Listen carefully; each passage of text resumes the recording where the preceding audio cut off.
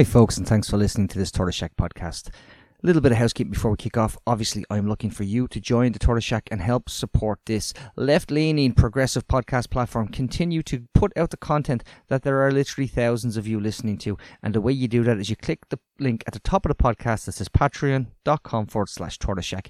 I just want to say thanks to everybody for the feedback to the Dara O'Brien interview, negative and positive. It's all welcome. We are just doing our best to try and actually ask the questions even if we aren't satisfied with the answers we received.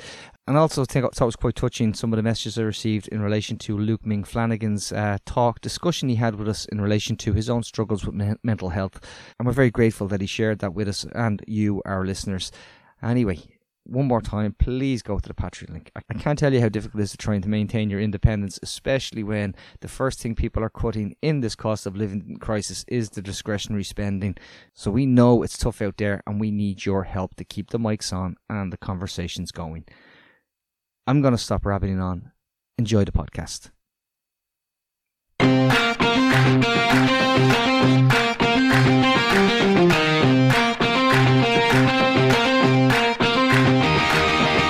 Welcome to Reboot Republic, the podcast that goes behind the headlines and looks at the big issues in this republic of inequality. We are the podcast of solutions and the podcast of hope, and I'm your host, Rory Hearn. Delighted to be joined back on the podcast today by Dean Skur, who is a activist, community, youth worker, someone who a long time housing activist. We've been together through many campaigns, one of the organisers of Apollo House and one of the organisers of the recent Ireland for All fantastic celebration demonstration. I'm going to talk about the ongoing rise in racism, anti-refugee sentiment, but also the other side of it, the deprivation and innovative work that Dean is doing around engaging those who are expressing these anti-refugee sentiments, and some involved, and trying to build bridges and understanding, I think, in really impressive ways. Dean, it's great to have you back on Reboot Republic. Well, thanks for having me, brother. Always good to come on and chat stuff out. You know, we can get knee deep in the work, but just taking a time out and a pause and chatting it out and looking at where we're aiming ourselves in our communities is always interesting. And then also I was thinking about this driving on the way down to Ballymun today. It's almost like a sales pitch sometimes that we need for the work that we're doing. So I'm always aware of what's the sales pitch in conversations I'm having with people around breakfast tables and dinner tables and so on. Because although we do this all of the time, and it's just in our nature, most people don't. So most people don't have the conversations that we're having to the level that we have them. Yeah. So how do we invite those people in?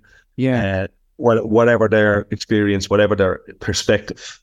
Yeah. It is something that I know both of us are always thinking about, is how do you engage people beyond our, those who agree with us, on an instinctive level, and those who work in this on a both instinctive and a kind of values basis, and how do we engage with those who are just wondering or maybe not as clear, or have questions, have doubts, and a constant attempt to reach out and bring in people who I think at a human level all of us hold the same values, and what we try to do is, well, how do we get them to reach into those values inside themselves and make those kind of how they act and the basis on which they act, and inspire and engage, and not preach, and not say you're wrong. And I think that you've done some really interesting work very, very recently, and it was covered in the Sunday Business Post. And that was in response to the horrific attack on the place where refugees were living in Dublin, in tents, because of the utter failure of government to provide accommodation, and of course expose them to the extreme elements, and also also, of course, created the space within which a focus for the far right almost provided them the space to do that. But you took a different approach. Tell us what you did. Yeah, and just to clarify, it wasn't just refugees or people seeking protection. It was, as the phrase is, our own. There was, people, homeless people sleeping in tents together with people who have, found themselves in Ireland seeking protection. They were together as a group of people, chatting to each other and, looking at ways of, working together or, what kind of, how they might be able to help each other. So that was the scenario at the start. And then I think there was a bit of dramatization or a bit of hyping around, there's men with dark skin sleeping in tents in the city centre. So what I try and do is just see everyone as people. Regardless of how you got to where you are, I just see that that's all just circumstance.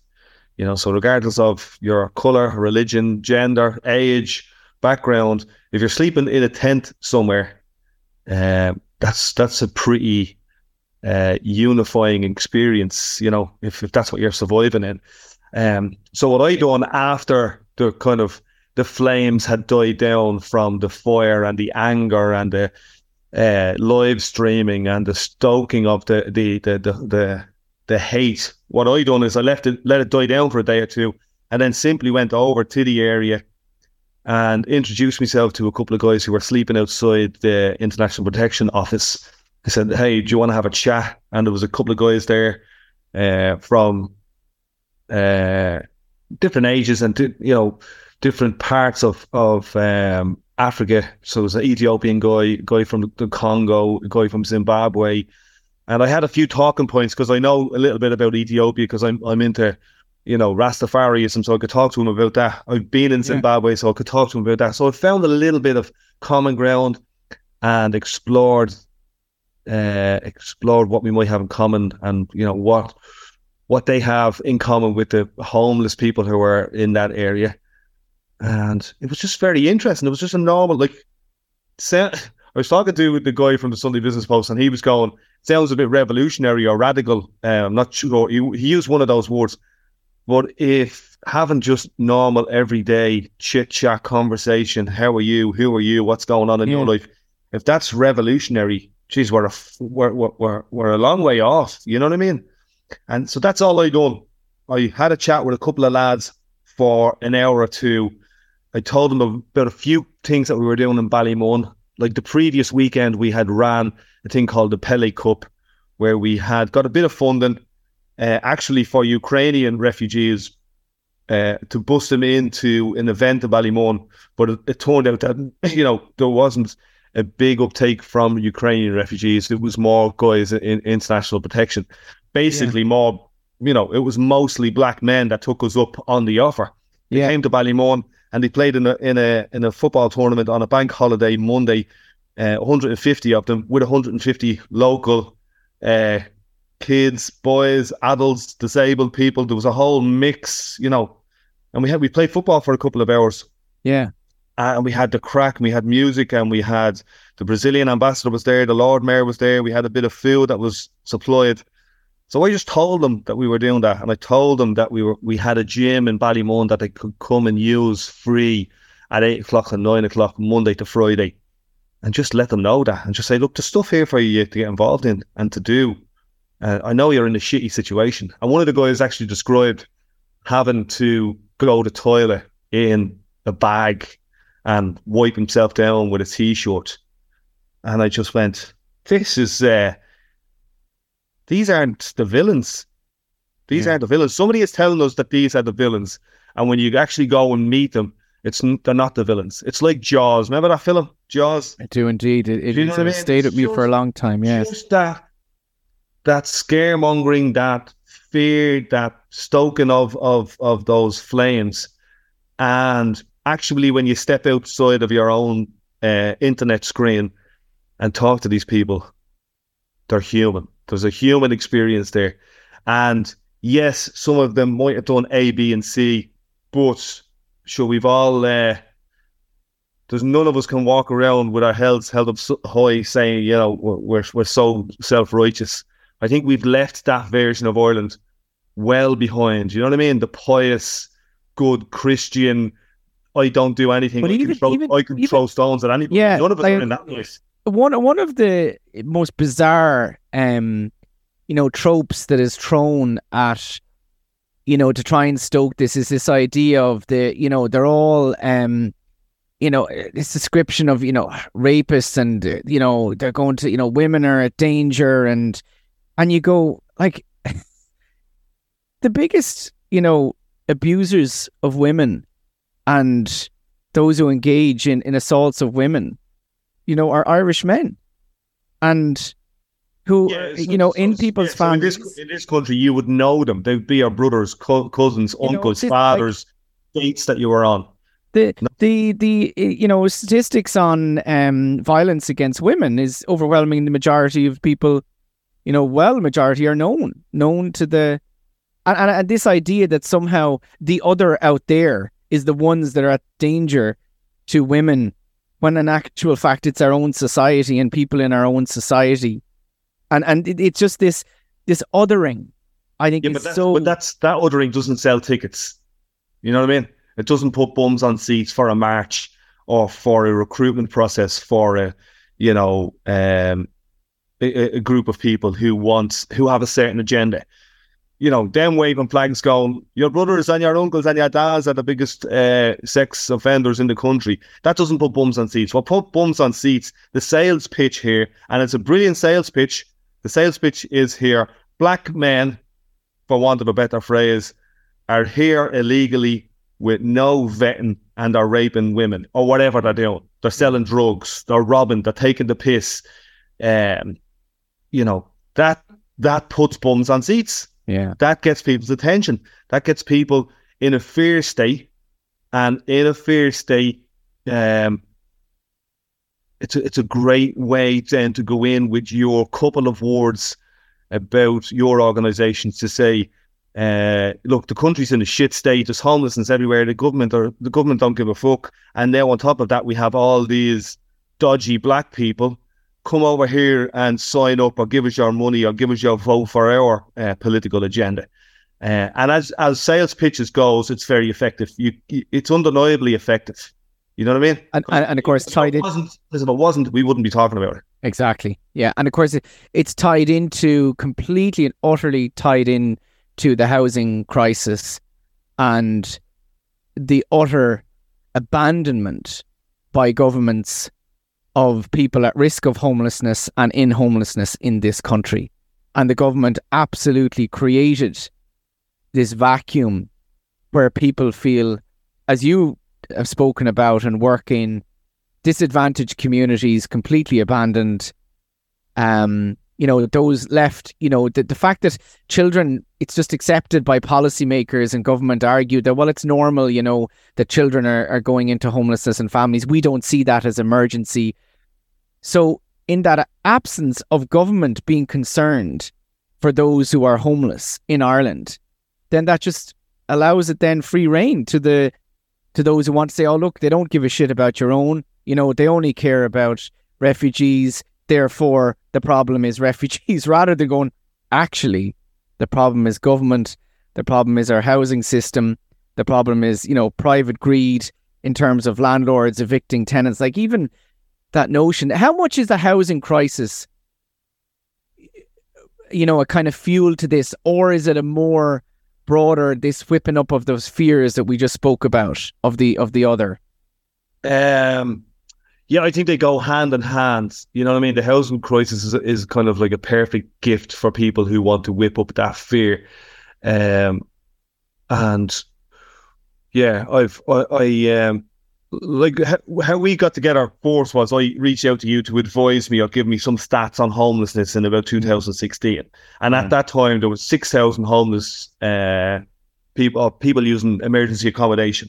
Yeah. Okay. And there was according to Peter McFerry, there was 100,000 people hidden homeless. Yeah. So fast forward 6 years or 7 years since then, and it's doubled. There's 12,000. And there's, according to the Simon community, so there's 12,000 people engaging in emergency accommodation, and according to Simon, there's 300,000 hidden homeless. So it's double. So it's kind of like a perfect gift for groups who traditionally wouldn't have had a lot of recruitment power. People wouldn't have gone to, fascist or racist or far-right parties by default. So how do they get their numbers up? Because when you hear them, and this is an interesting thing, and I wanted to talk to you and Tony about this about a year ago, but we just didn't get around to it. Not many people, I would imagine, on a daily basis have a clear understanding about what the difference between nationalism, and this other thing called republicanism. Okay? And even some Republicans wouldn't know. You know what I mean? And even some Republicans would have fascist, racist ideas in their head. And there's some nationalists would have Republican ideas in their head. And it's not clear. And I know guards, teachers, nurses who do not understand the clear distinction in this country, and it is relative, between this thing called nationalism and this thing called republicanism. And in that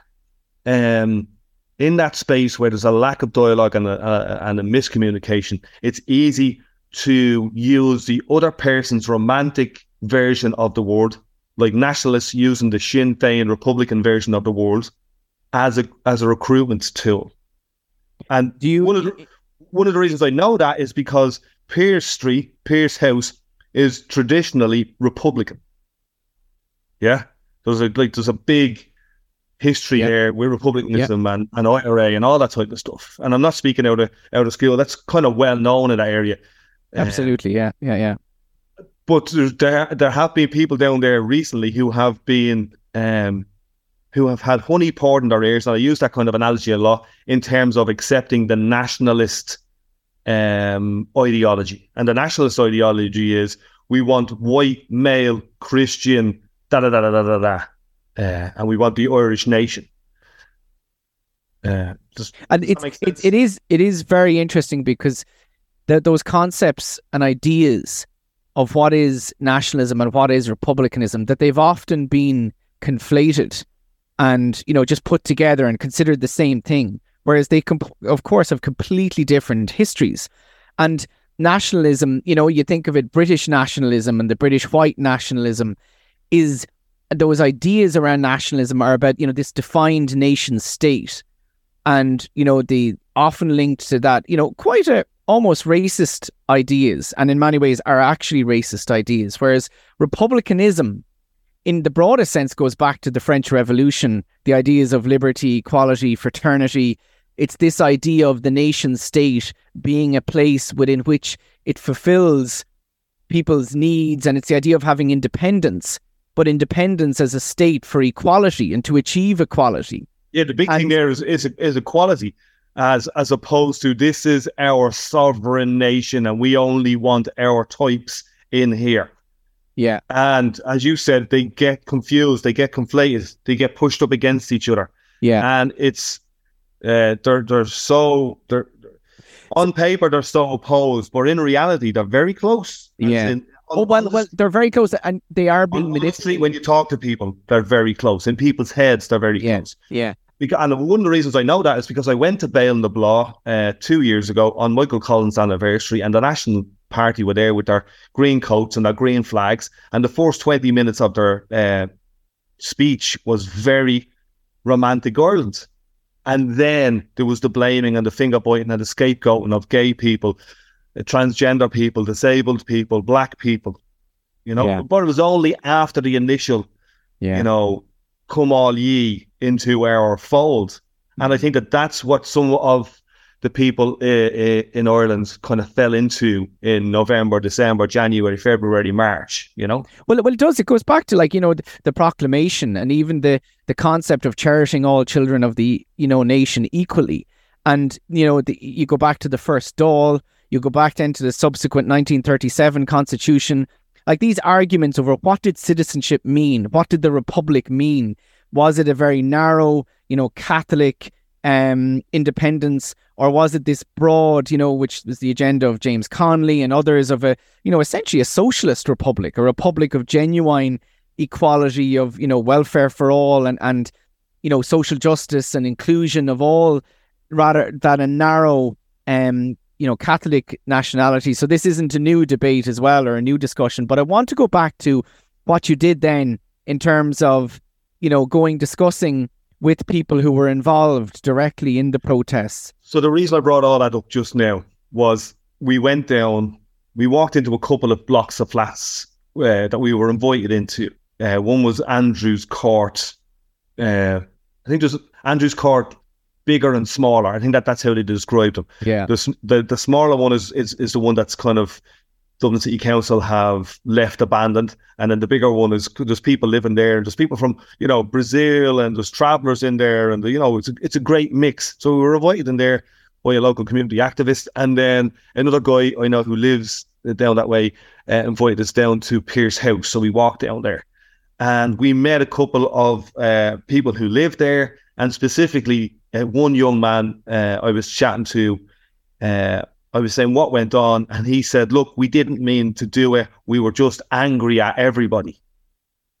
And I went, that's a really interesting thing. Although it might have been portrayed by, the lefties or the fascists or the other groups or this and that it was A, B, and C, D. This young man was just saying, quite simply, it wasn't about any of that. We were just angry because we've been left here, because of no employment opportunities, because we've no housing opportunities, because right next door to Andrews Court is the headquarters of Twitter, which is a space where the middle class in this country are engaging in slagging battles about A, B, C, and D, and hyping up a lot of this sentiments. You know what I mean? Yeah. And I say middle class because Twitter isn't generally the space for working class people. Working class people are on Facebook or on TikTok.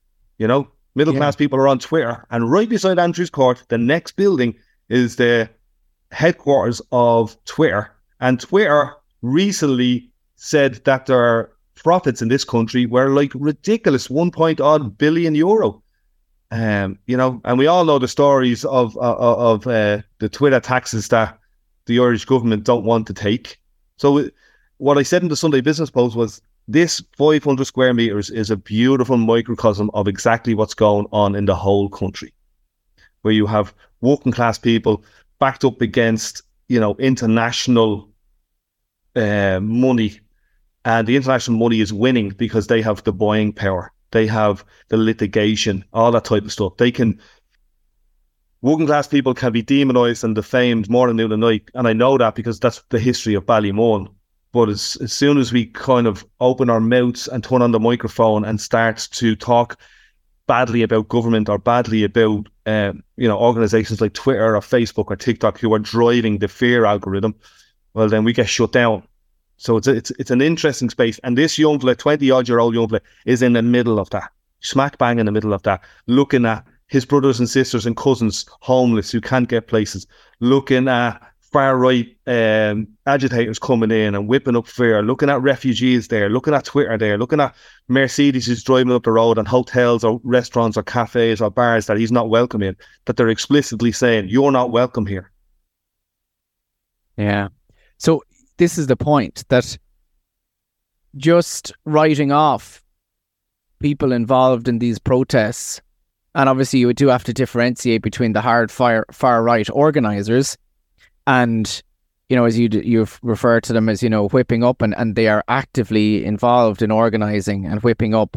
And then those people like that young guy who are drawn in around it and who are drawn into it because they've been effectively completely abandoned by our country and by their own government. And they just see, as you say, there's such visceral exclusion and feeling it and being excluded.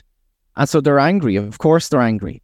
And I always, the famous phrase, riots are the cry of the oppressed, that it's like the notion, the simplistic idea that it's just about racism and it's just about refugees. It's not. It's about all the exclusion, the generations who've been abandoned, who've been excluded, in this country.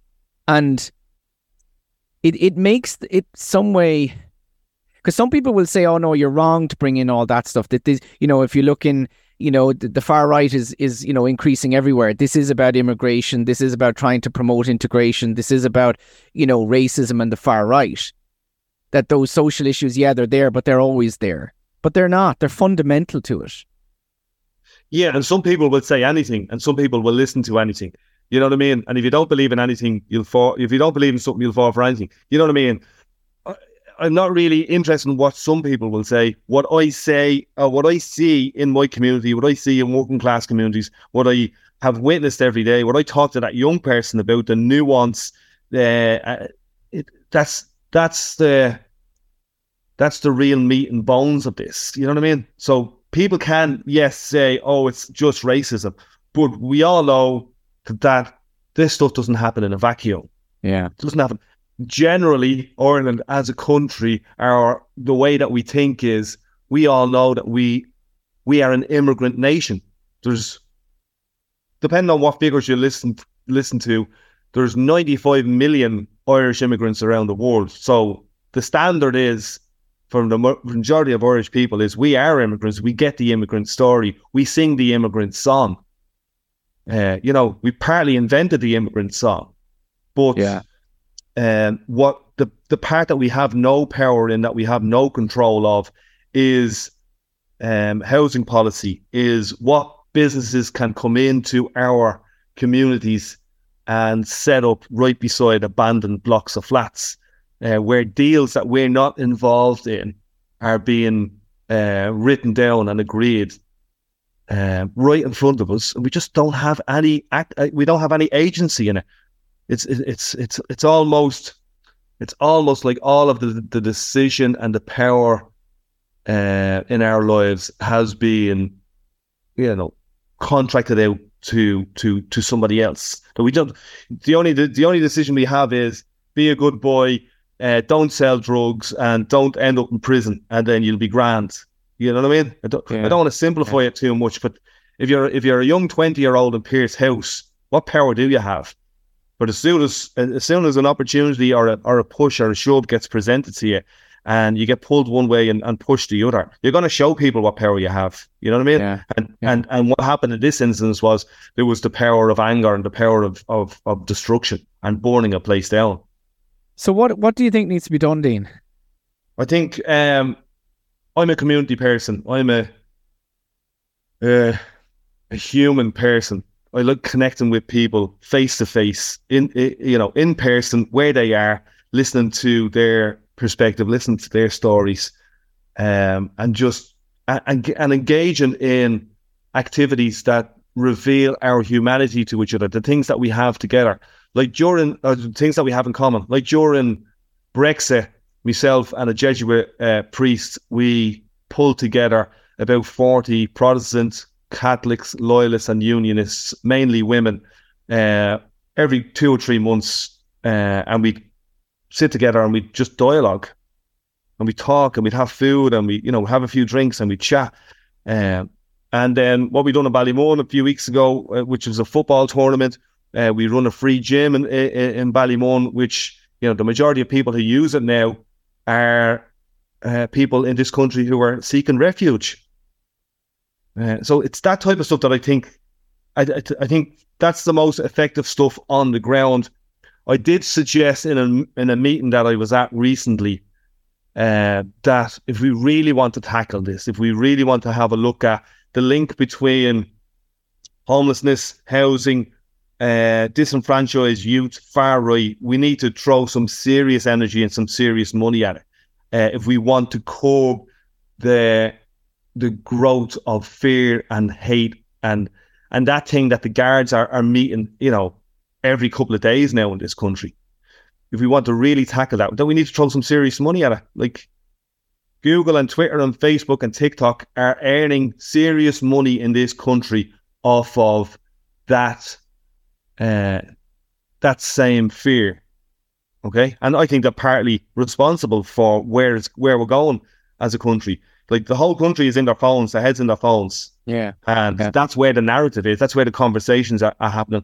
And if we want to seriously tackle it, let's throw 50 million quid at it. Let's throw 100 million quid at it, rather than what we done a few weeks ago is we got maybe 20 grand and we put on the stage and 30,000 people turned up, and it was great for a couple of days, and you spoke and I spoke and Christy Moore and Bernadette Devlin, you know what I mean? That was brilliant, and it was full of love and it was full of community. But if we had a serious commitment from government, from the president, from political parties, from schools, from GAA clubs, from tech companies, from social media companies, I think that the solution to this is right in front of us. It's just more of that engagement. It's more of those conversations rather than just leaving it to the wind, because I think that that's maybe what happened after the Ireland for All thing. We just left it to the wind, you know. We're grand and we'll all just go back to our little our communities and what we do. But the agitators have an amazing sales pitch, and it's very potent. And we don't have a similar counterpoint or counterbalance sales pitch to what we're offering, which is humanity, love, community, engagement, housing options. We just don't have that. But in some ways we do. And I'm just struck, like I was, you know, you look at some of the protests that are going on and the people who are part of it. And I was really, really struck by what you did in going and talking to that young man and talking to the community. And there was something in it, like if we had it organised, you know, you're saying the money was put behind it to actually have people in communities, you know, who are supportive of these ideas of refugees and of the broader understanding as well. Like, you know, it's essentially community and youth workers and, you know, people who understand and work with people who are excluded as well, to sit down and talk and have dialogue with people who are genuine, not the far right, but the people who are protesting and sitting there, and actually go, look, let's talk through this. That, you know, without the government, without other interests, without political parties, and talk about the humanity. And I do think there's something in that there's a power in that conversation, that if you could organise it, that people locally could connect and talk to each other and go, look. And of course, there is a part of it which is, we accept, and this is why in many ways, you know, the government can't solve it. And they're, of course, you know, only feeding it, is because we are pointing out that actually, you know, we are with you in terms of the abandonment, because you have been abandoned. And we see that and we know that. And we want a society where no one is abandoned and no one is excluded. And it's like that's the vision we have to offer. And the other point, I think, and there's something about coming back and going, the idea that excluding or protesting against asylum seekers is going to solve your issues is just not factually true. It doesn't. All it does is actually take attention away from the real causes. And it takes the government off the hook. And it takes, you know, the landlords off the hook. And it takes, you know, it puts all the focus on the immigrants and asylum seekers. And you look at, like, you know, situation in Britain, like what has the far right done for working class communities? Ever? Nothing. Yeah, but they have a great sales pitch. Fear and hate, as the algorithms prove, is a great sales pitch. Okay? And so here's something I done the other day. I got into my car. I had a spare 2 hours. I drove up to one of the refugee centres near Ballymun. I knew one of the guy's numbers. I rang him and said, look, I'm going to head to Portmarnock Beach for a couple of hours. Is there 2 or 3 that want to come with me? You know what I mean? Yeah. And took them about half an hour to get their act together. And they came out and they went to the beach, and there was one pair of shorts between the 3 of them. And you know what I mean? But eventually we all ended up playing a bit of football and jumping in the sea and chatting to some of the regular swimmers down there. And on the way home, one of the lads took out his phone. We stuck on Michael Jackson and we had a little bit of a sing-song. And for those 2 hours, I wasn't a community worker. They weren't, you know, refugees. They weren't the boogeyman. They were just lads having the crack, okay? And I think that's powerful. That's community. That's just humanity. Yeah. Now, there will be those who say, using that phrase again, there will be those who say, I don't really give a rat's what those who say do. I know what works and what makes other people feel good. And the reason I know what makes other people feel good is because it works for me. Yeah. Going down to the beach and having a bit of crack and kicking the football around and grabbing an ice cream and dancing at your car and all that type of stuff. That's just the crack. And that's what we're amazing at in this country is the crack. Can we have the crack with ourselves? Can we have the crack with homeless people? Can we have the crack with refugees? The government aren't doing it. They're no crack at all. Yeah. So let's not pretend that we're not the best crack in the world. We are. The Irish football supporters are the best crack in the world. Yeah. That same energy is all that we need. And it's lovely. It's interesting because I see it, you know, I do the park run down in Fairview, which is East Wall, basically, you know, it's right, you know, literally stone's throw away from the refugee centre. And, you know, the guys come over from the refugee centre and run with us. And, you know, I'll shout out to Coffee, who is pushing me in my paces. But, you know, I've met him and the other guys and Sanctuary Runners do great stuff on that. And it's just, you know, lovely, and you chat afterwards and you're, you know, taking pictures, and, you know, we're all humans, and it is right. It's doing those things that just involve people, and it's like break through the othering is I think what we have to do, find that common humanity, which is what I love about what you're doing, and fair play. Unfortunately, we have to finish up, Dean, but we'll talk again. How are you doing yourself anyway in terms of the work and housing and everything? I'm good. I tend to be an emotional person. As much as I'm kind of practical and logical, I'm emotional as well. Yeah, fantastic. And after some of the stuff of the last couple of weeks, I did feel a little bit low, a bit sad, some suicidal ideations, but chatting to people, being honest and open, talked to my girlfriend. I climbed Mount Errigal. I went and done a sweat lodge with 30 strangers the other day. Jesus, that sounds a bit mad. Go on, what's that? I'm out in Vitmedy. A sweat lodge is like what we used to do in Ireland. It's like a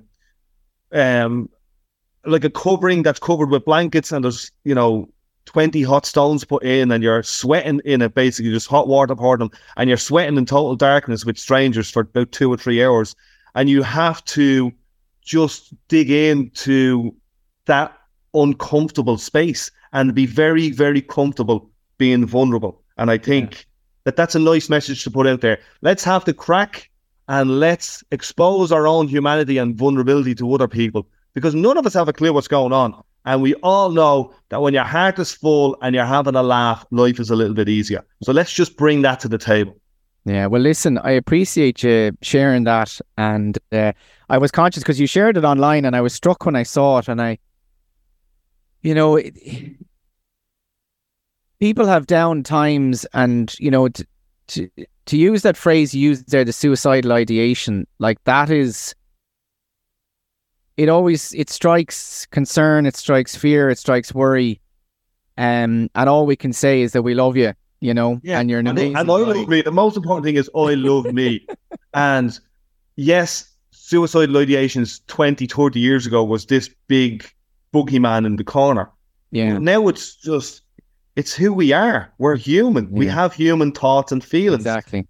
You know what I mean? And the more honest we are with ourselves, the more honest we can be with other people, and we can come out of that darkness, you know, to use a very spiritual thing, come out of that dark space and into the light and share our experience, because we're all going through it. There's not a man, woman, a child in this world that you don't see on a daily basis that isn't going through some kind of journey, some emotional human journey. Yeah, and I was struck by. Sorry, go on. Sorry, I just see that in everybody else, because I know it's true for me. It has to be true for everybody else. Of course it is. We all. It was one of these Instagram reels I saw was Carl Jung, and he described. I thought it was brilliant. He was describing. He said, you know, the idea that we don't have this dark side, or, you know, dark times, all of us, is like the idea that we don't have a shadow. The shadow is part of us. It's always there. It's always with us. And it's this idea that it's not that you're always living in your shadow, but it's there, you know, it's always there. Sometimes it's, you know, stronger. Sometimes it's not. And it's about acknowledging that we all have those moments. We all have that time. And of course, you know, for some, it's very, very serious. And, you know, what you talked about is very, very serious. And it's not about minimizing it either. I'm not looking to minimize or poke fun at it or wave a flag. No, I know you're not. And say, poor me. What I'm saying is, this is a human experience Yeah. So can we just be honest about it and talk about it and have it less in the shadows and less secretive? Because we're black belts at secretive stuff in Ireland, sweeping stuff underneath the carpet. Of course we are. Let's try put it out there in the open. Let's just try and be open about it. And if I'm open about it, maybe you can be open about it, and maybe another person can be open about it. Then there's three of us talking openly and honestly about something. And I think that that's powerful. That's what's needed in this country. That open, honest dialogue. Yeah, absolutely. It is. Well, listen, Dean, thank you for your honesty, and thanks a million for the work you do. It is inspiring, and keep it up. And you have your own podcast going as well. So I have an amazing podcast with a traveller man from Ballymun. His name is Martin Stokes.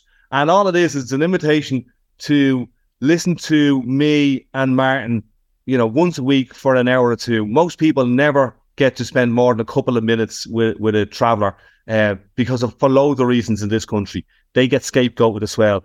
And this is just a slow reveal of how beautiful that this man is, Martin Stokes. It's an amazing opportunity for people to bypass their own blind spots and biases about travellers. Yeah. Well, listen, Dean, really encourage people to check that out. And also, there is going to be another event on June 20th, International World Refugee Day in Dublin. So check that out. You can, in terms of, I think, an event in Dublin calling on solidarity with refugees. It's International Refugee Day. So in your hometown, no matter where you are in the world, do something. You know what I mean? There's 95 million Irish refugees around the world. Do something in your own town to celebrate that and to celebrate humanity. Exactly. And listen, if anyone has been affected by any of this, what we've been talking about, you can contact the Samaritans. They're 116123. That's 116123. Big thanks, Dean, for sharing, for coming on, for chatting, for the work. And listen, listeners, as always, this is an independent podcast produced by Tortoise Shack Media. If you can, become a patron. We are completely reliant on you for keeping the lights on. As always, as well, we ask you, if you can, share it around, let people know you're listening, and please get active as well. Do what you can in terms of the protest on June 20th. There's lots of other stuff happening as well around housing. There's a protest in Cork on June 11th.